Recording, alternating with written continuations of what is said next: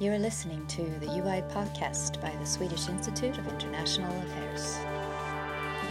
The topic we will delve in today is how the split over climate change is entangled with broader patterns of polarization. As we all know, climate change is very complex and it's a technical and scientific problem.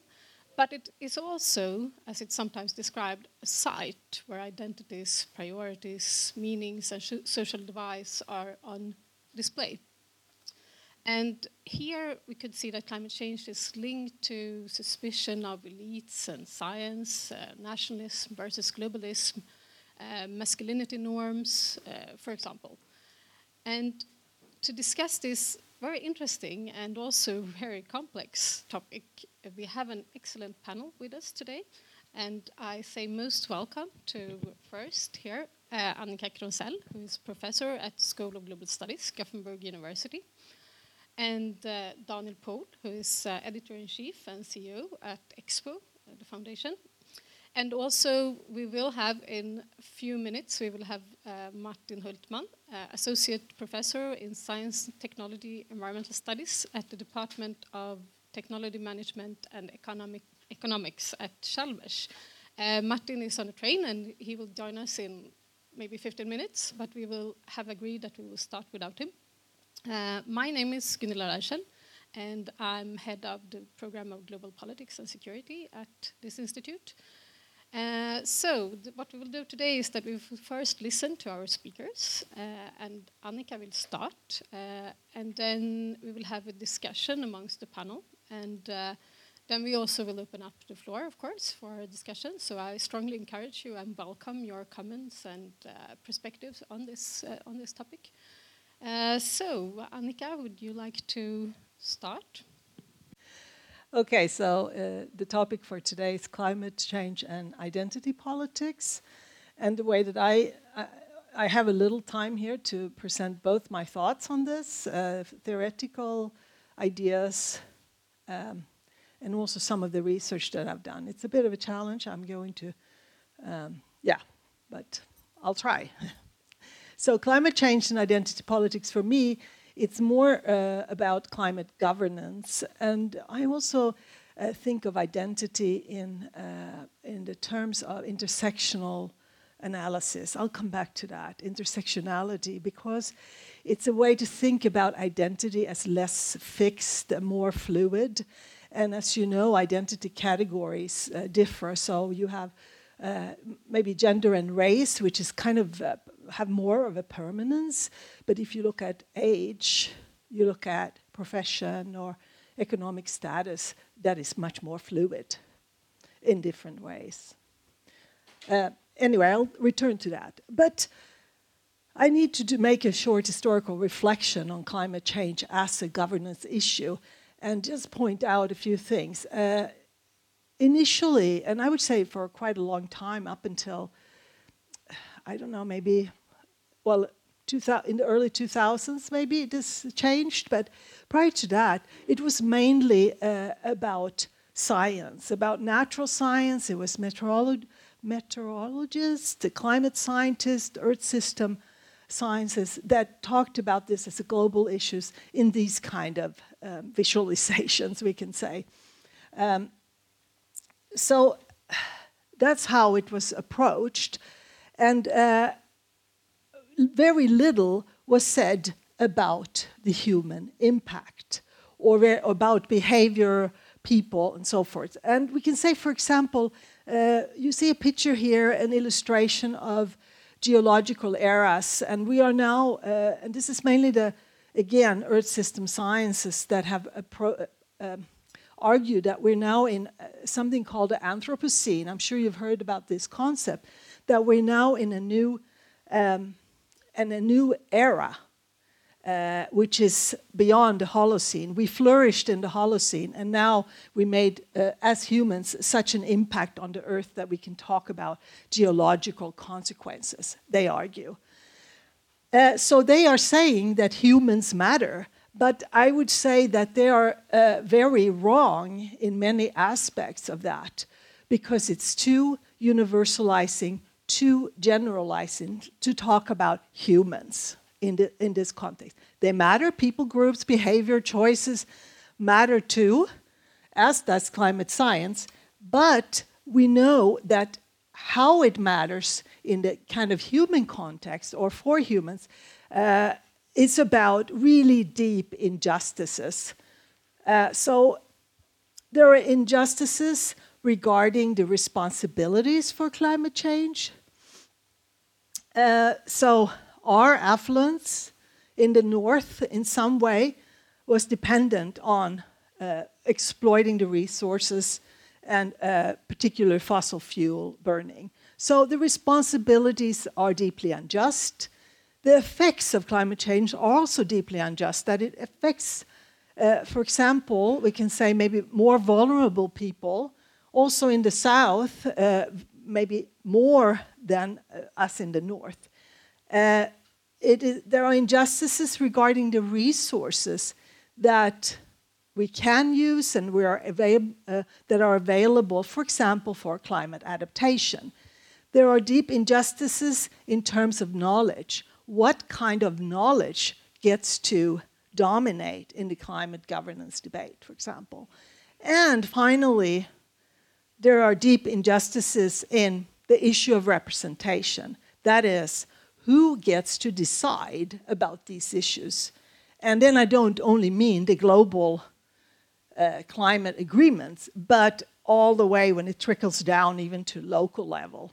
I will have examples of that. But we can say these deep injustices have been largely ignored. And jumping into one specific example that I have from a study that I did with Gunilla Reischl, the data is from 2012. We decided that we would look at climate governance in Scandinavia from the perspective of gender. So we highlighted gender in the study. But what we noted was that there was, we could say, a fairly high gender equal representation. And you can see this, the top is the men and the dark is the women. So you can see these are different agencies that work on climate change and are responsible for those areas. But we saw there was a fairly high gender equal representation, sometimes an over-representation, if we are thinking 40-60 to be some kind of idea of what's equal. And there was also, we could say then, a critical mass of women in this field. But when we looked into documents, to strategies, and even did some interviews, we found that there was really no evidence of gender awareness. There was really little evidence of thinking about injustices, or even actually behaviors, or anything that had to do with people, really, was very much downplayed or even invisible. So why? Well, our project didn't take us further than to say a few things. One of the things that came out was that it was about ignorance, in a sense, or we could say lack of knowledge about these conditions. But then we also kind of had to speculate a little bit, and we thought maybe it could have to do with the interest of the elite decision makers not to highlight these issues, and we'll come back to why that might be. Or, and this is probably for us the most likely explanation, that this is more complicated and there are embedded power relations and norms in these institutions that we didn't see. So that was one example of how this has been ignored. I said to you that I'm interested in studying identities. That is the title of this seminar, but I like to do it through intersectionality as an analytical lens on power. This is a critique. It's a critical perspective, so you can critique the power relations in climate governance. And it's a way to ask questions, kind of like a methodology even, about power relations. And what interests me here particularly is the relational thinking around power, that it's a relation. And we can focus both on privilege and exclusion or marginalization, and we can see how they relate. And as we have developed, intersectionality is not only about individual lives, but social practices, institutional arrangements, and norms as well. And intersectionality comes from a place. So I just want to say a few words where that comes from. It's a politics. For one thing, it's a politics. So it comes from a critique of feminism. So it comes from a feminist theory and women's studies, we can say, where a critique of white feminism emerged from anti-racist and post-colonial movements and thinking. And we also see a parallel an ecofeminist and critical animal studies debate on these issues that it's on the political. We see a picture here of Audre Lorde, very important. She was a black feminist or black woman, and so we see how gender and race comes in as a power relation, and we can also maybe, I don't know about her economic status, but we could imagine there was a class distinction too. And she was very concerned about this fact that if you focus on one single parameter. So, it comes from politics, but I do it more as analytics, right? So it's an analytical framework for me. And it's the focus is on difference and differences rather than identity as given. But it's really important to note that the idea is that power is interlinked and reinforced that way. So this is kind of the important aspects of it. So, what needs to be done to curb climate change?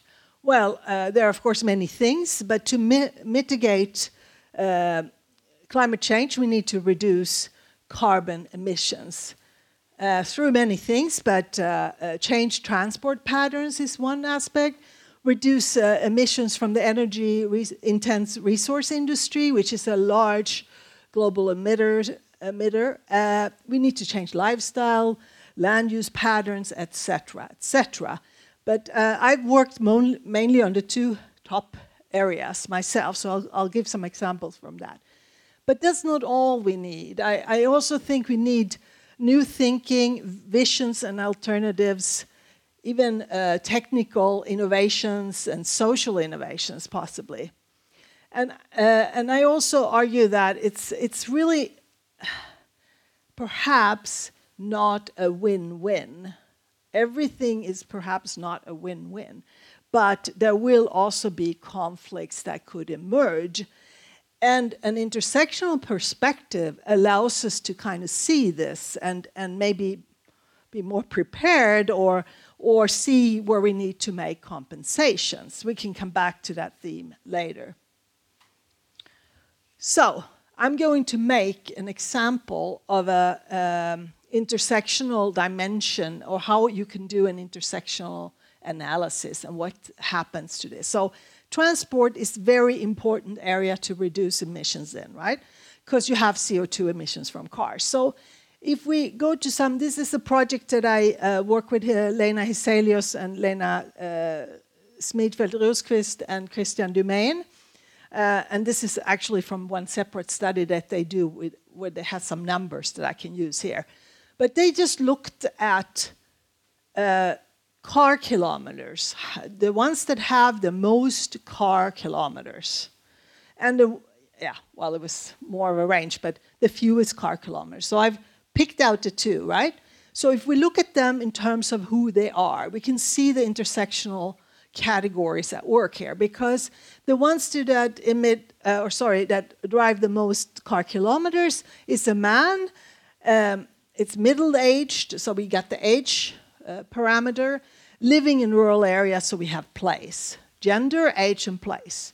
The fewest car kilometers is a woman younger, living in urban areas also with low income. So we got four intersectional categories that interact here. So, yeah, okay. Another kind of research that we've looked at and integrated here is the thumbs up and the thumbs down, which represents the views. So it's more about attitudes. So while the other is behavior, attitudes is the thumbs up or thumbs down. And it shows that women, younger, living in urban areas, low income, are more apt to change their behavior. They're more open to legislation relating to the environment and to climate. Whereas the top, the many car kilometers, is much more negative towards making changes, introducing taxes, or whatever it is. So their attitudes are more down and the other one's up. And this is, of course, a problem in many ways. But one of the problems is if we, on top of that, juxtapose representation. And we see that in decision-making bodies and planning bodies around these issues, there is a dominance of men. Not necessarily living in rural areas, but we've done a study.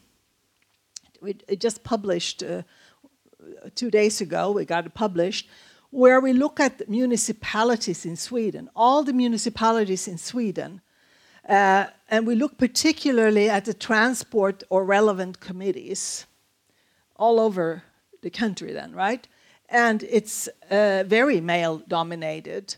So it's about average 27% women only.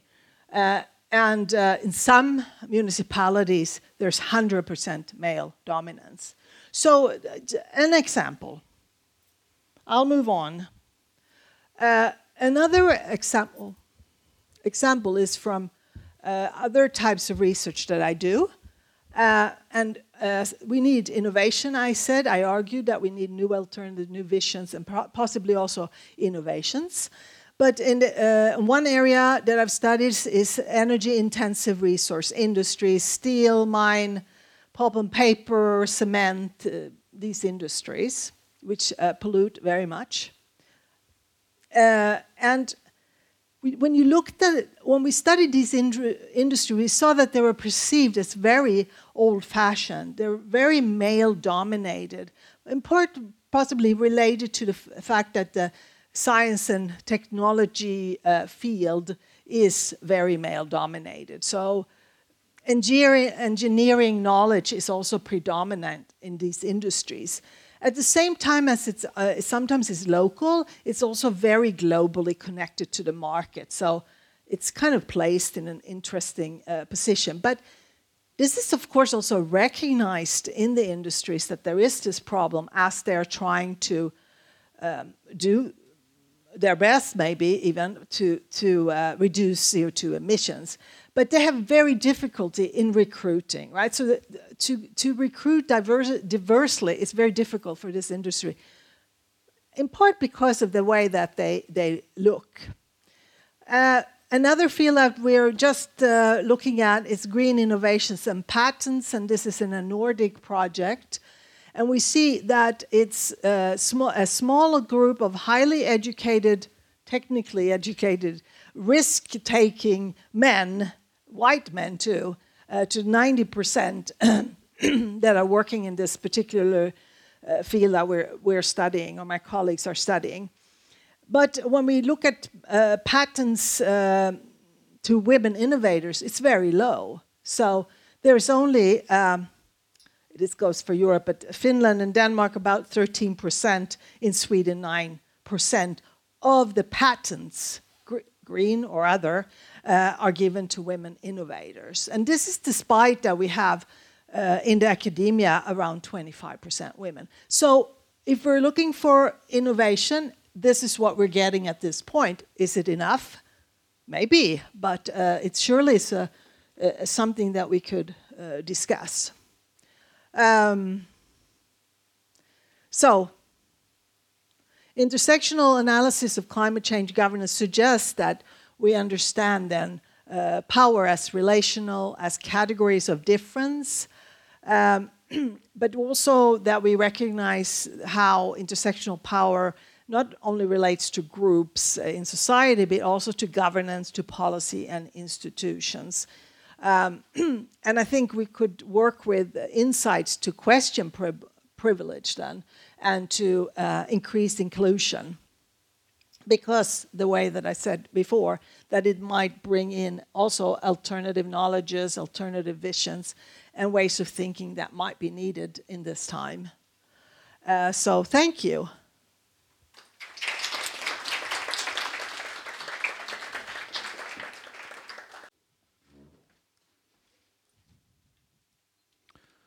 Hi, I have no slides, but I stand here anyway. Makes me feel a little bit more important. Thank you for inviting me. I am not an expert in anything that has to do with climate change. So honestly, there was quite complicated to kind of find the right terms, what to call things. I'm an expert in what you might call organized racism, far-right extremism, and how that political movement and ideas are threatening our democracy.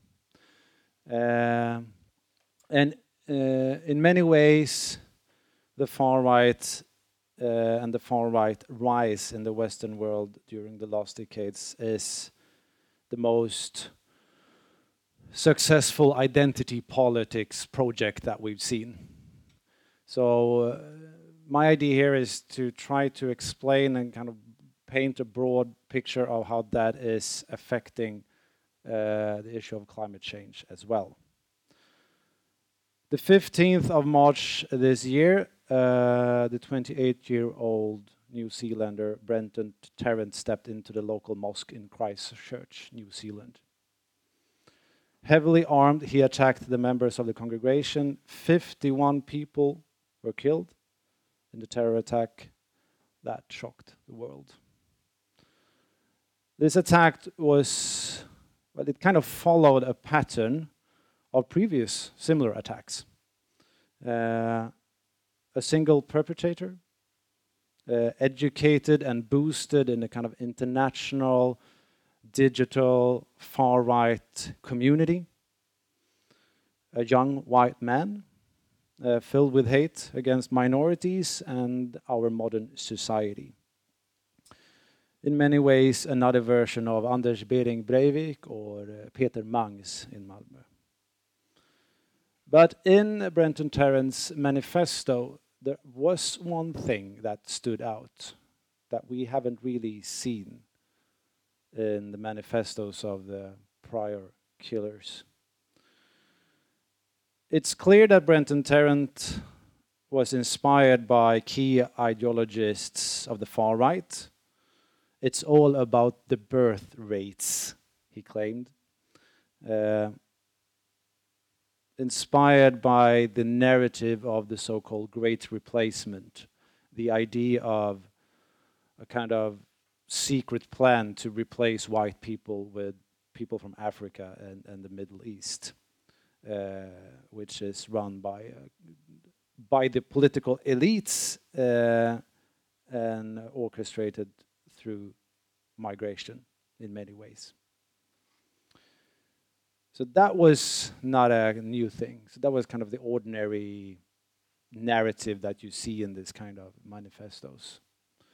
But he also claimed and described himself as an environmentalist. So I usually don't do this, but I think it could be interesting in this room today to actually quote parts of this manifesto. So Brenton Tarrant, this mass killer, writes, "There is no conservatism without nature. There is no nationalism without environmentalism. The natural environment of our lands shaped us just as we shaped it. We were born from our lands and our own culture was molded by these lands. the protection and preservation of these lands is of the same importance as the protection and preservation of our own ideals and beliefs, and you might add, our people. So during the last years, we have come to understand that the far right in many ways are a political enemy for everyone who wants to save the planet. I think Donald Trump might be the best example. And the drivers of the far right is, as suggested in the headline for this roundtable discussion, connected to identity politics. But to fully understand the threat from the far right, we have to understand the complexity of this political movement and tradition. So the majority of the far right spectra denies climate change today. And one interesting question is, of course, why? The most simple answer is that they are supported by voters that are filled with distrust against science, against media, and that the probability for them to actually trust what politicians are claiming about climate change, or saying or showing or proving about climate change, that they will believe it, is very low. But I think the image that you showed, Annica, is quite important. This image, where the slide where we saw the kind of kilometers and who drives the most kilometers. That is the far right voter. There is, all political far right parties has their own tradition and their own kind of history. But in this context, the broad kind of pragmatic nationalistic party that we have in Sweden, the Sweden Democrats, is a very interesting example. So in 1995, the Sweden Democrats in the early years described themselves as an ecological party. So why? Because when the Green movement kind of started up, it was an anti-establishment movement. So if you wanted to be anti-establishment, as the far right always want to be, you had to be ecological. Today, it's almost impossible for a political party like the Sweden Democrats to take that kind of position, because the voters don't want it. So in many ways, the big parties around Europe has to adapt to their voters. And I would say that is mainly the driving force of many of the stands that the far right is taking on climate change. And to be able to do that, they have a secret tool that can always be used. And that is their ability of constructing conspiracy narratives. They know that their voters, and they are kind of built into a system of disbelief and distrust. So constructing conspiracy theories is a natural way of orientate in the political landscape. And I would say that is the main driving force and the mechanism of why we now see almost every far right-wing populist party taking a stand against climate change, because they have to. They will lose their voters, and they will lose their support if they don't. And there is no tradition also in these parties in general to criticize the kind of basic of our economical system. That's a blind spot for these political parties. Their way of understanding society, understanding conflicts, doesn't have to do with the economical system at all. So in their point of view, in their way of looking at society, the political elite has nothing to do with the economical elite.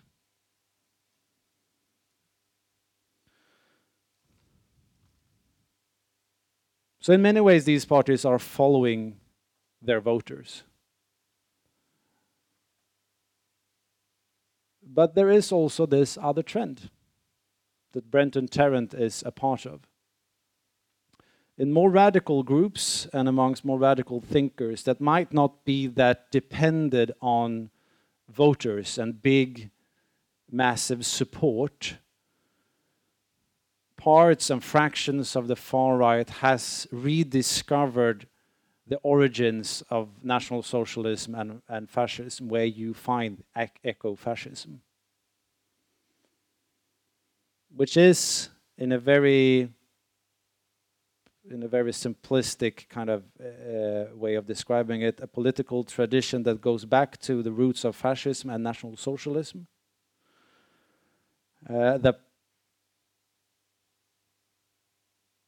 Partly, I would say it's mostly known because it was it's kind of parts of the Hitler regime, not the whole regime. The Hitler National Socialist Party was a party for kind of every kind of far-right fraction that ever existed, but you can find it there, and it was kind of connected, the idea of blood and soil, which was the basic fundament of National Socialism, to ideas of animal protection, for example. We all seen the pictures of Hitler being very nice to animals. It also comes from an idea to create a political ideology that kind of goes between socialism and capitalism. So in this tradition, it's natural to criticize mass consumption. It's natural to criticize the economical system, which makes it kind of easy to jump on the environmentalist train. And the idea is also based on traditionalism and hierarchies, but it's never about saving the planet. So it's about creating a space for your own people where you can live in peace, totally disconnected to black people or brown people or anyone that you would argue doesn't have a place in your land. And the idea that you in that place should be kind of connected to the ground that you are standing on as well, which means that you have to take care of it. They don't care. So Bangladesh could be a dump. And what happens in Amazonas isn't important. I think for most people who deals with climate change understands that this is a kind of planet issue. But in their way of looking at it, and their way of looking at life and politics, everything is about segregating people, ideas, and civilizations from each other. And in their worldview, they almost kind of separates climate as well. So we should have a clean climate in our country, in our place, in our village, or wherever you want to construct this community, this white community. So there are two big political trends, global political trends at the moment. Two political movements that has a momentum. And one is the Green Movement, which is a global movement that are basically trying to do what we can to save the planet. And the other big trend is this wave of conservatism and far-right ideas. I would argue that we haven't really seen the consequences of this yet. We haven't really seen the big clash. I think that if you are a person that deals with climate change or any other kind of topic connected to that, you have to learn your new political enemy, and that is the far right. And it's not that simple. you shouldn't do the mistake to think that everyone is like Donald Trump. There will come a time, and we already see it inside the Front National, in the former Front National in France, for example, which now are changing their policies totally and transforming them to an ecological party, which now will try to win support amongst all of those people in society that feel afraid, worried, nervous about climate change, but offering them their alternative solution to this question. So the question is not only about convincing people that climate change is a fact anymore. It's about actually offering an alternative in how to solve it and how to deal with it. And you have to do that at the same time. And as I said, I think we are just in the beginning of this. And during the coming years, you will see the far right partly, sometimes rapidly, sometimes not at all, change their take on climate change. Thank you.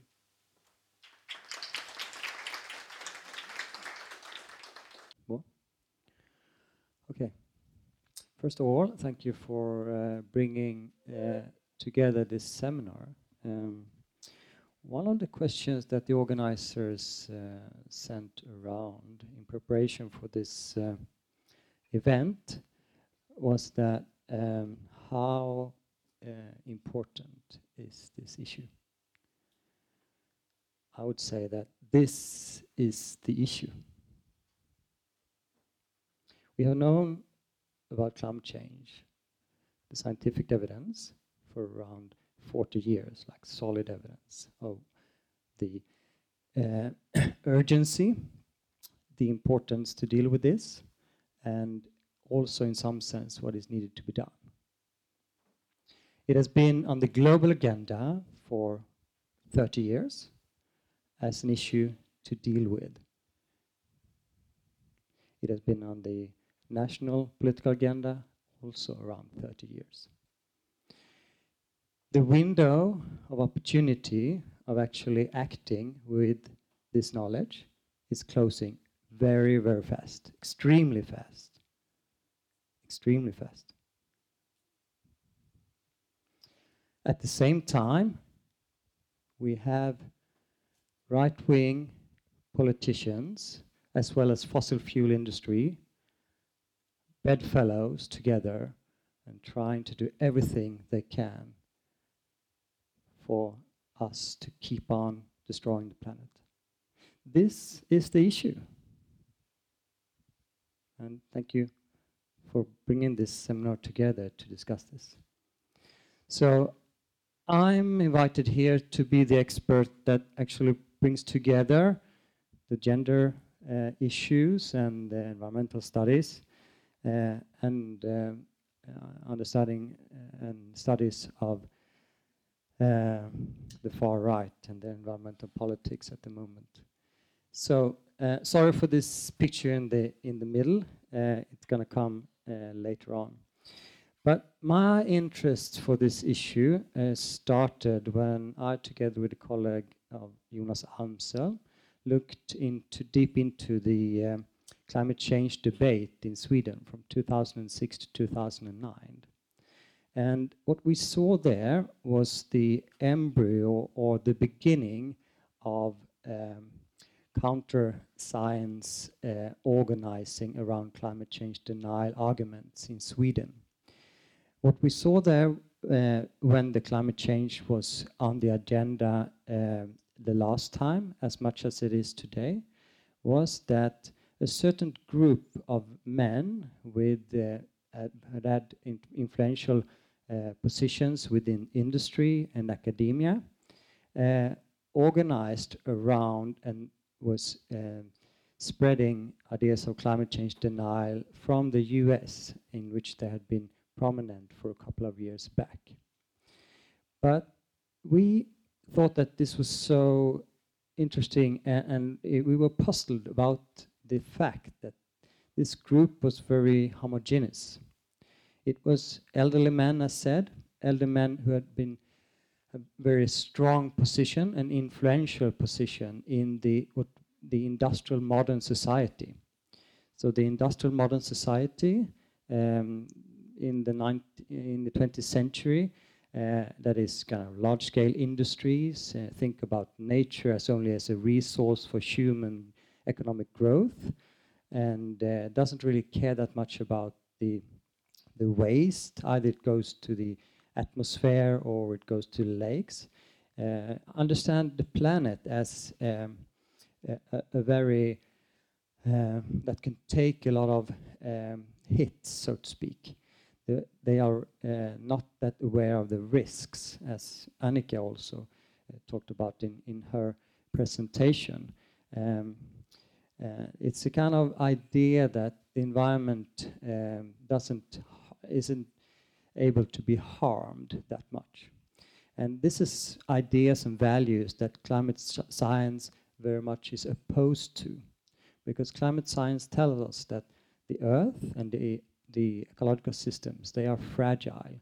We are affecting it, and we are doing that with this industrial modern logic in which we are putting waste into the atmosphere in form of greenhouse gases and lakes and the nature.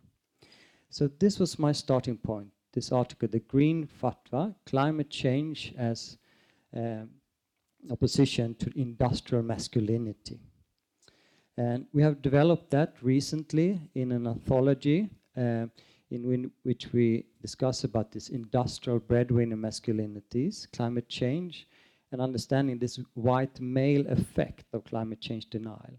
White male effect is something that research has been studying in various types of sectors and industries, and which is a way to describe that white males seems to have this idea that they can take risks, and that's part of what they do, and that makes consequences also for themselves, because they are also killed in work-related accidents, and they are killed in when they do risk sports, for example.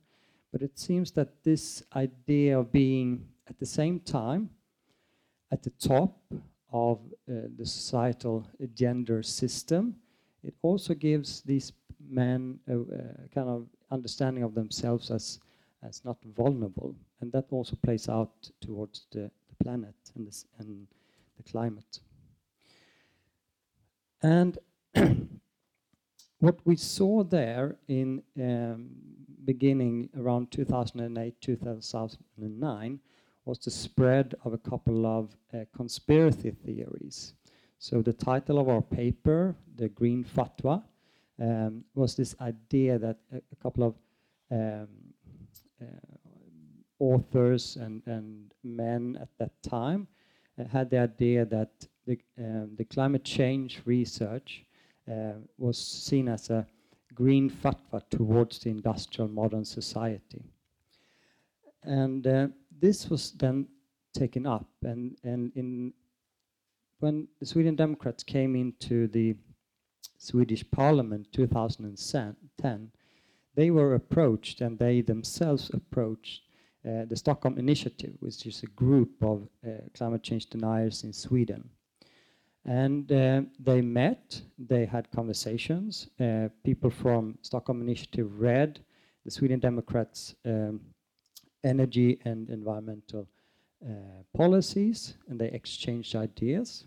And this paper, in this chapter about the far right and the environment, is following that trajectory.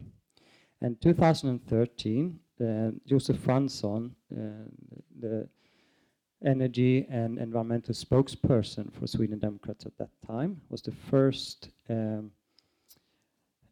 person representing a political party in Sweden talking about and spreading climate change ideas in the Swedish Parliament. He said, for example, that researchers are only in it for the money, and there's no science behind it. It's only their interests of getting a good pay. He also said that the Swedish agriculture, the Minister of Agriculture, was all lobbied and all taken over by vegans. I've also studied this overlap of values in between right-wing nationalism, as I call it, and climate change denialism and gender issues, not least in connection to masculinities. In a study in Norway, this is a study of Gallup data for Norway, which is a follow-up of a study done in the US. And also here we can see that men with conservative values and also anti-immigrant values, they also tend to bring up climate change denial arguments, and they tend not to take climate science for real.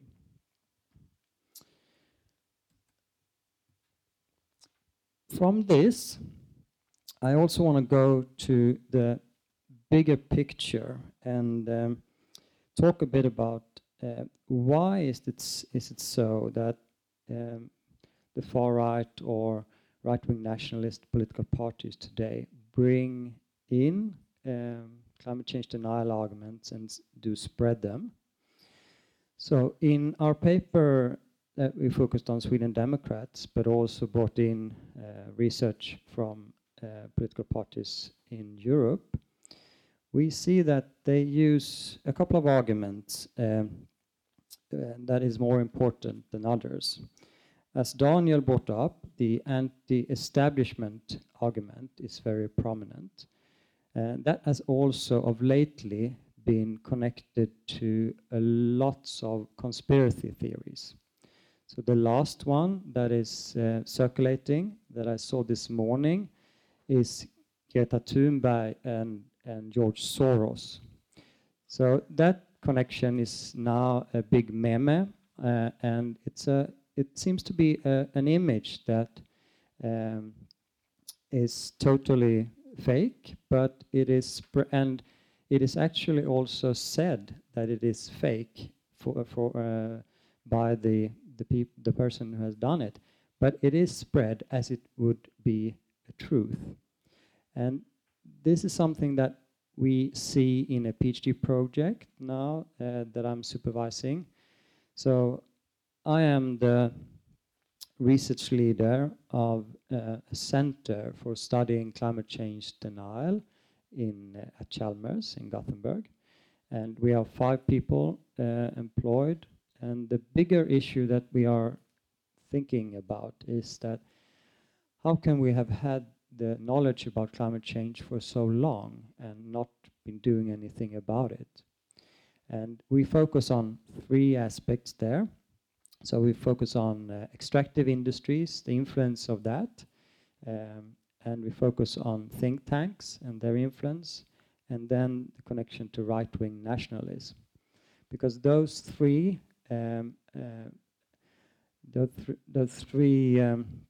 empirical sections has been exposed in previous research to influence the construction and the spread of climate change denial. Okay, but back to the conspiracy theories. So one of the PhD students, he's focusing on the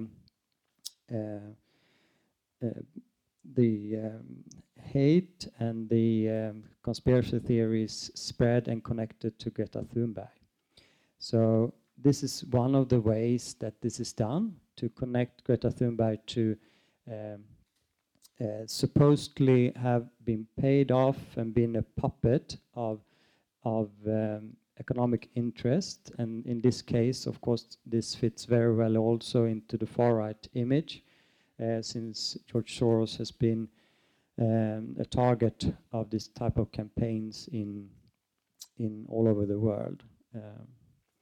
So that's one of the ways in which this overlap, the conspiracy theories. And the other one, and that is connected to this anti-establishment rhetoric.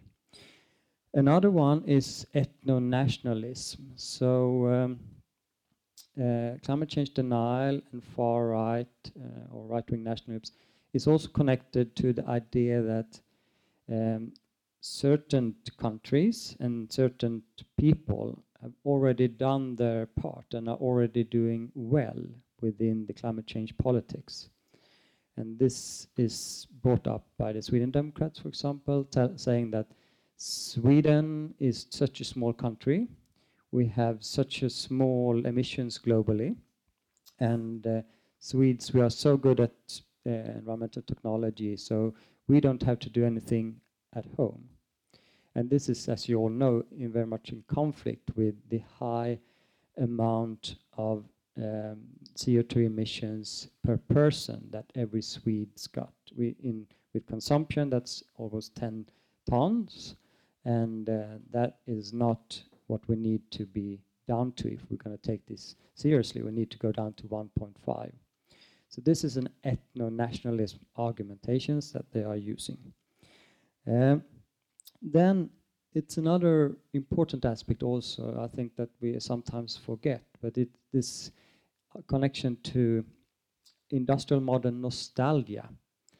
So this nostalgia of the Sweden's 1950s, 1960s is an important image for these type of political parties. And they also kind of connect this to industrial modern society. And when then the climate science tells us that, okay, that was also a period in which we started to use fossil fuels in larger, and we put in place the car automobile systems, and later on we began to travel by airplane. So the industrial modern society and infrastructures actually needs to be really rebuilt and changed very dramatically. But this doesn't really fit into the far rights and the right-wing nationalists' ideas of this period as something that was really an image that they are longing for. So those three aspects we have found in our research, specifically focused on Swedish Democrats, that's been really important. I also want to add to the bigger pictures a bit what Daniel brought up about the new trend that we are seeing, not only far-right political parties and right-wing nationalist parties taking climate change denialism on board, but also that we see a trend of what you called eco-terrorists or eco-fascists that are actually legitimizing their white supremacy ideologies via ideas of saving the planet. And I would say, I would actually bring the history a bit further back than you did, Daniel, because I think that this in many ways ties into a national romanticism, this idea of that was prominent in the late 19th centuries and beginning of 20th centuries, and in where we also these kind of national parks were established. This type of specific national landscapes were really prominent at this time, and of course that also played into a hierarchy of landscapes and also a hierarchy of people at that time. So that was very closely connected. So this type of overpopulation arguments, I think you didn't mention there, but the Christchurch terrorists also used the overpopulation argument, and that is very long historical roots, and it is used to legitimize these type of terrorist acts, especially against Muslims, because then the argument goes that the Muslims are the ones that are giving birth to too many children, and we need to get rid of them, but we need to keep our race, the white race, because otherwise we get flooded. So that is what we see also at the same time as we see that climate change denial has been brought up and have been a very core of right-wing nationalism at the time. Finally, I would also like us to think about this issue a bit broader also, to connect it to other societal changes that has been happening. I think this is important. I think that one aspect we need to take into account is how these ideas are nowadays spread on digital media and through social media. We saw in Sweden that the newspapers almost didn't at all bring up climate change denial ideas and didn't spread them from around 2011 to 2016-17. But what we instead saw was that the rise of right-wing nationalist owned or sponsored or ideologically influenced digital media like Samnytt and Sweb TV. They instead brought in these type of ideas, and that has been used and that has been also financed, which is what I want to end with also, that the longer history of climate change denial is connected to fossil fuel industries, their own research and realization in the end of the 1980s, that if they would take their own science for real, produced within these fossil fuel industries, like ExxonMobil, for example, if they would take that for real, they needed to change the business model totally. But they didn't. Instead, they started to fund, through Heartland Institute and other think tanks, climate contrarian science. And there we actually find the roots to the problems that we are discussing today. Thank you.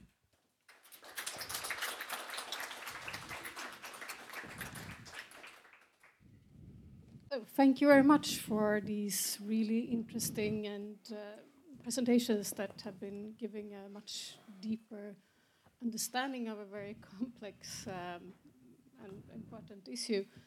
I mean, I would like to hear a bit about if you have any reflection on each other's presentations. You've been sort of hinting towards that, but that would be very, very interesting.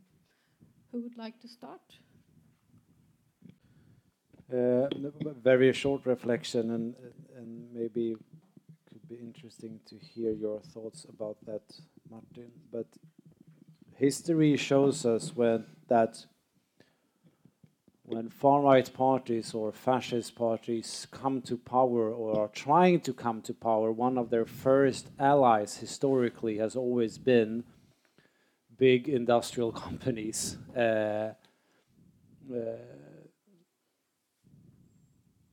You saw it in Germany, you saw it in Italy during Mussolini's time. You can see the kind of same pattern here in Sweden. The first kind of allies that the Sweden Democrats got was big companies that started kind of this, broke the isolation and started to have discussions with the Sweden Democrats.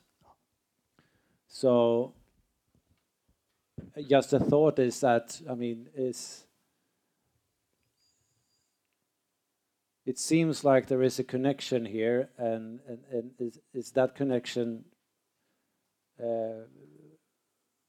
well, the question might be that since there is this tradition of connection, maybe there is a ground for these kind of ideas to spread even faster. So the relationship between the far right and big companies is that they tend to have a lot of interests together, and this might be maybe the most important at the moment. Have you ever thought of that, or is that just a coincidence? I think that the most important research on that issue is done in the US, and there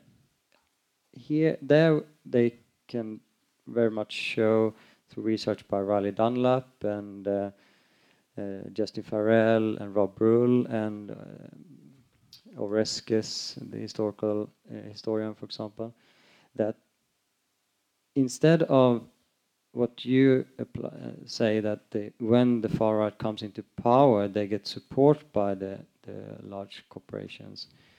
It's the reversed order. So the fossil fuel industry, we need, if we're going to go back to the 1980s, the climate change science wasn't like a political issue or political conflict as it is now.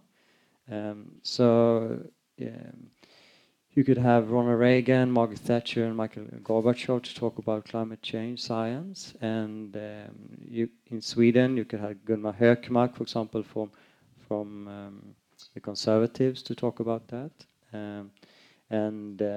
we had the carbon tax in Sweden in 1989,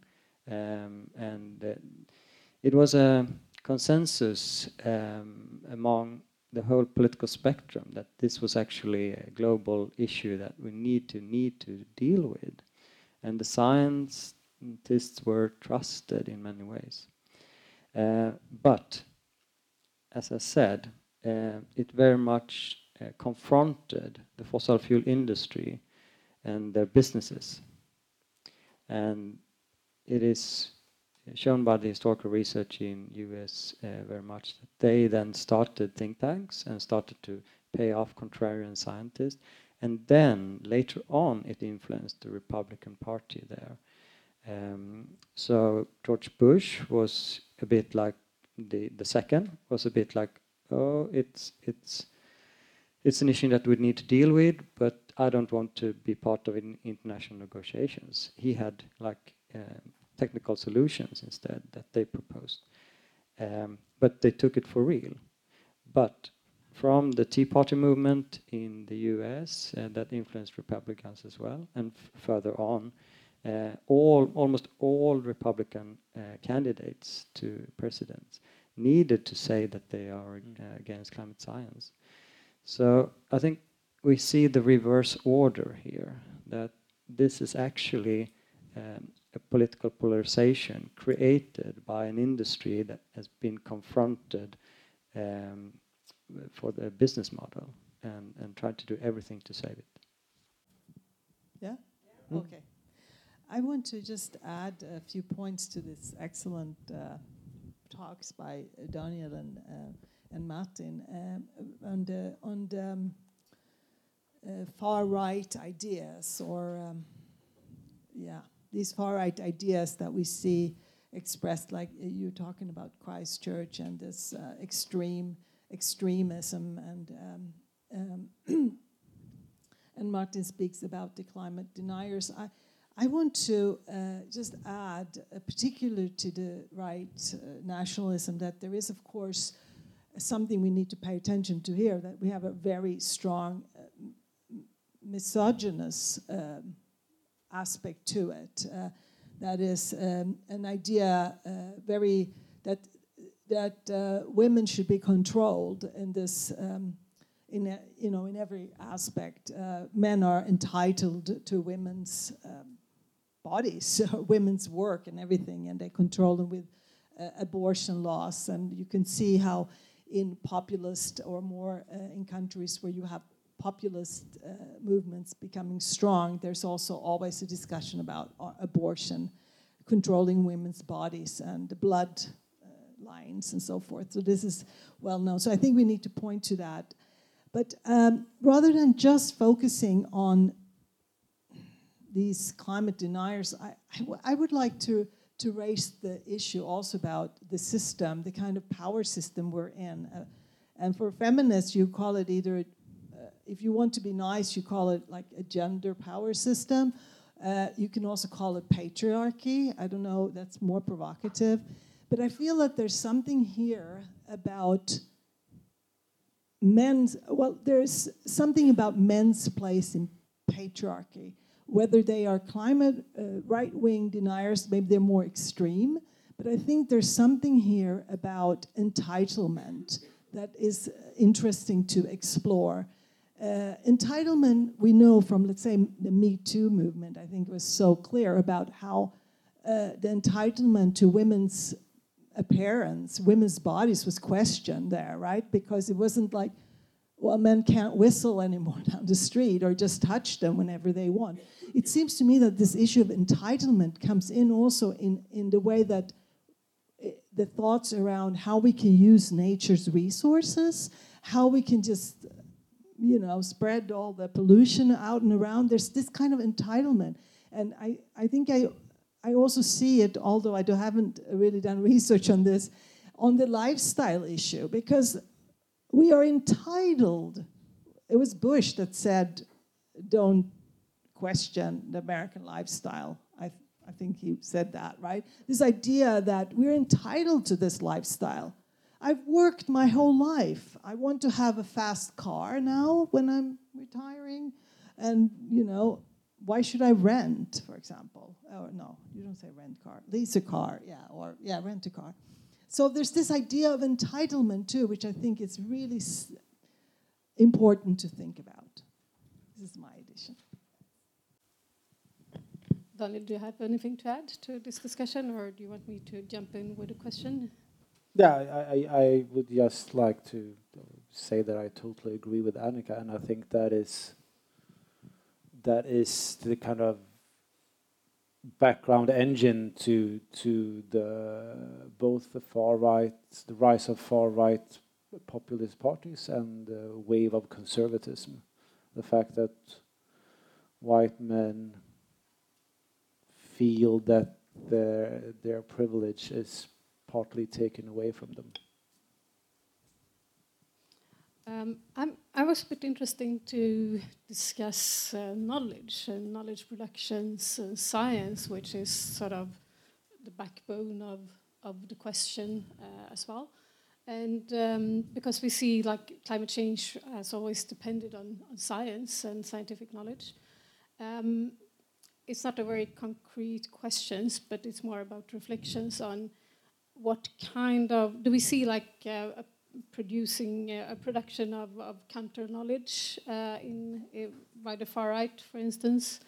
I think it also ties a bit to what you said about landscapes earlier on in history and how we created this the nature reserves and questions about traditional knowledge and more sort of modern knowledge.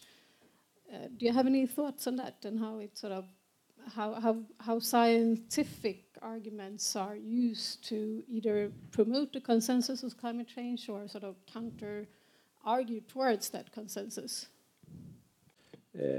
So I'm not an expert in how the kind of climate change deniers construct their arguments and in what extent that is based on so-called science. But what I do know and what we do know from studies of supporters of the far right is that giving them more knowledge about climate change will not change anything at all, because they don't trust. So they don't trust the people who gives them the knowledge. So it's not a question of lack of knowledge. It's not if I have something that I want to show you that is proven. If you don't trust me, I can give that to you 100 times, and you will still not believe it, because it's not about the facts, it's about the ones who are giving the facts to you. And I think that is a misunderstanding sometimes. And we have a growing distrust, not in whole society, but parts of society, which goes along a lot of lines. One is what we spoke about here just before, about white men don't feel that kind of they're losing their position in society. So why should they trust the people who are challenging them? they don't trust and one of the reasons is, of course, that some people don't trust politicians and the system because the politicians and the system hasn't really made their lives better. So why should I trust them now when they come with this new facts, which might be not new, but new to them. So I think more facts is not the question. The question is more like who is giving the facts, I think, and who are the presenters of that. One key conflict here is, I think, center against periphery. So it's not only so the strongholds of the far right is in the periphery, white-dominated periphery, where you don't trust the center. And today I would argue that the representatives of those who say that there is urgency in saving the planet are in the center of politics, or in the big cities, in the urban areas, living, or at least people tend to look at them as members of a global world. And in general, you don't trust them because you have learned from experiences in your life that they don't care about your life. And there hasn't been any kind of true political reforms to make your life better. And that has created this distrust, and from that distrust you can partly see climate denial growing.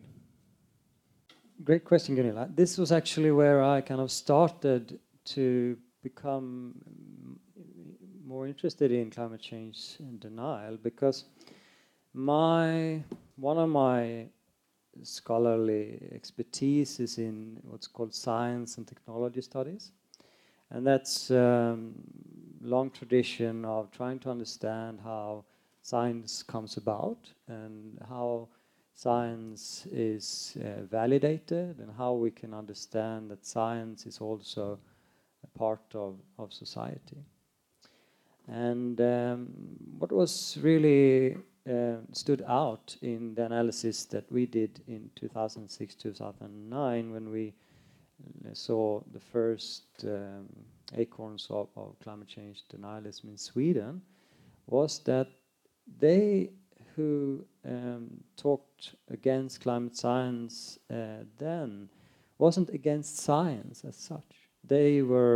Many of them were old professors, many of them were really skilled in scientific methods, but they used contrarian science. They used science that was produced by scientists mainly from the US, who was financed by think tanks who had got their money from the fossil fuel industry.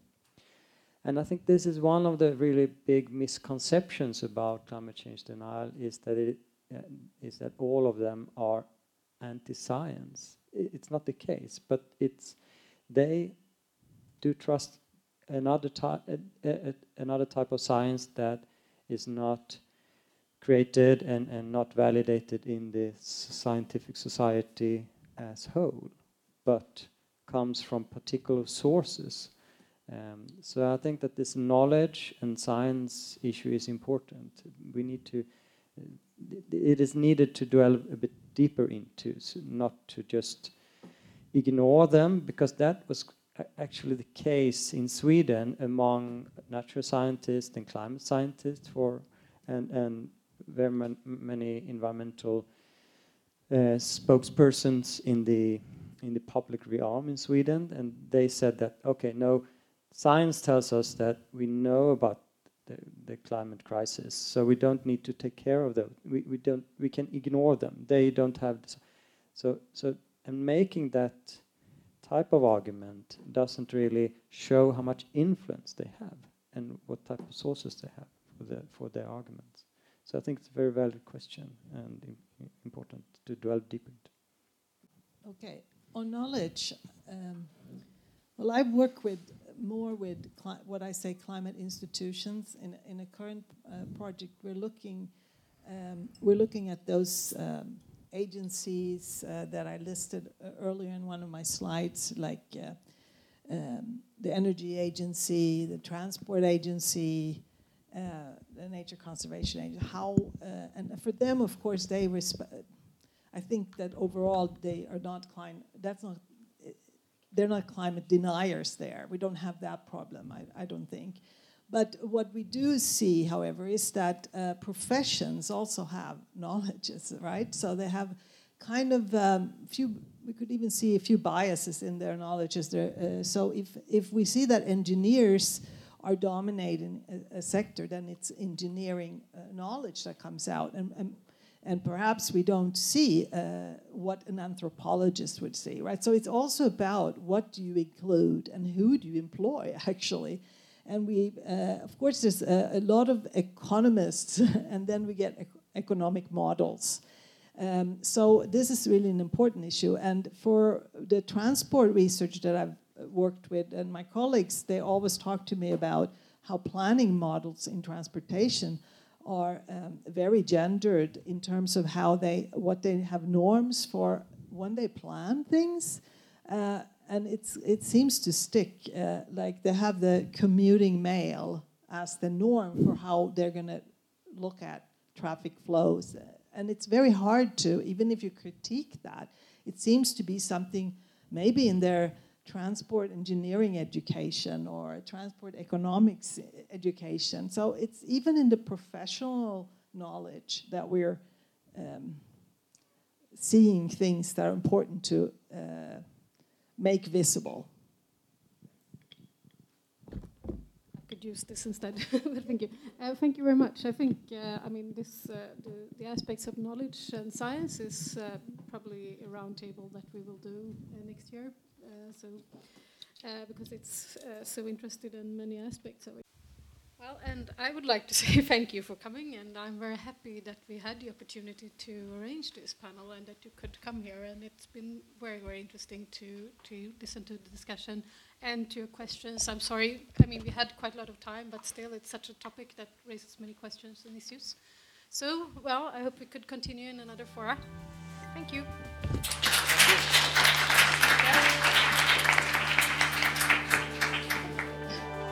Find us on www.ui.se.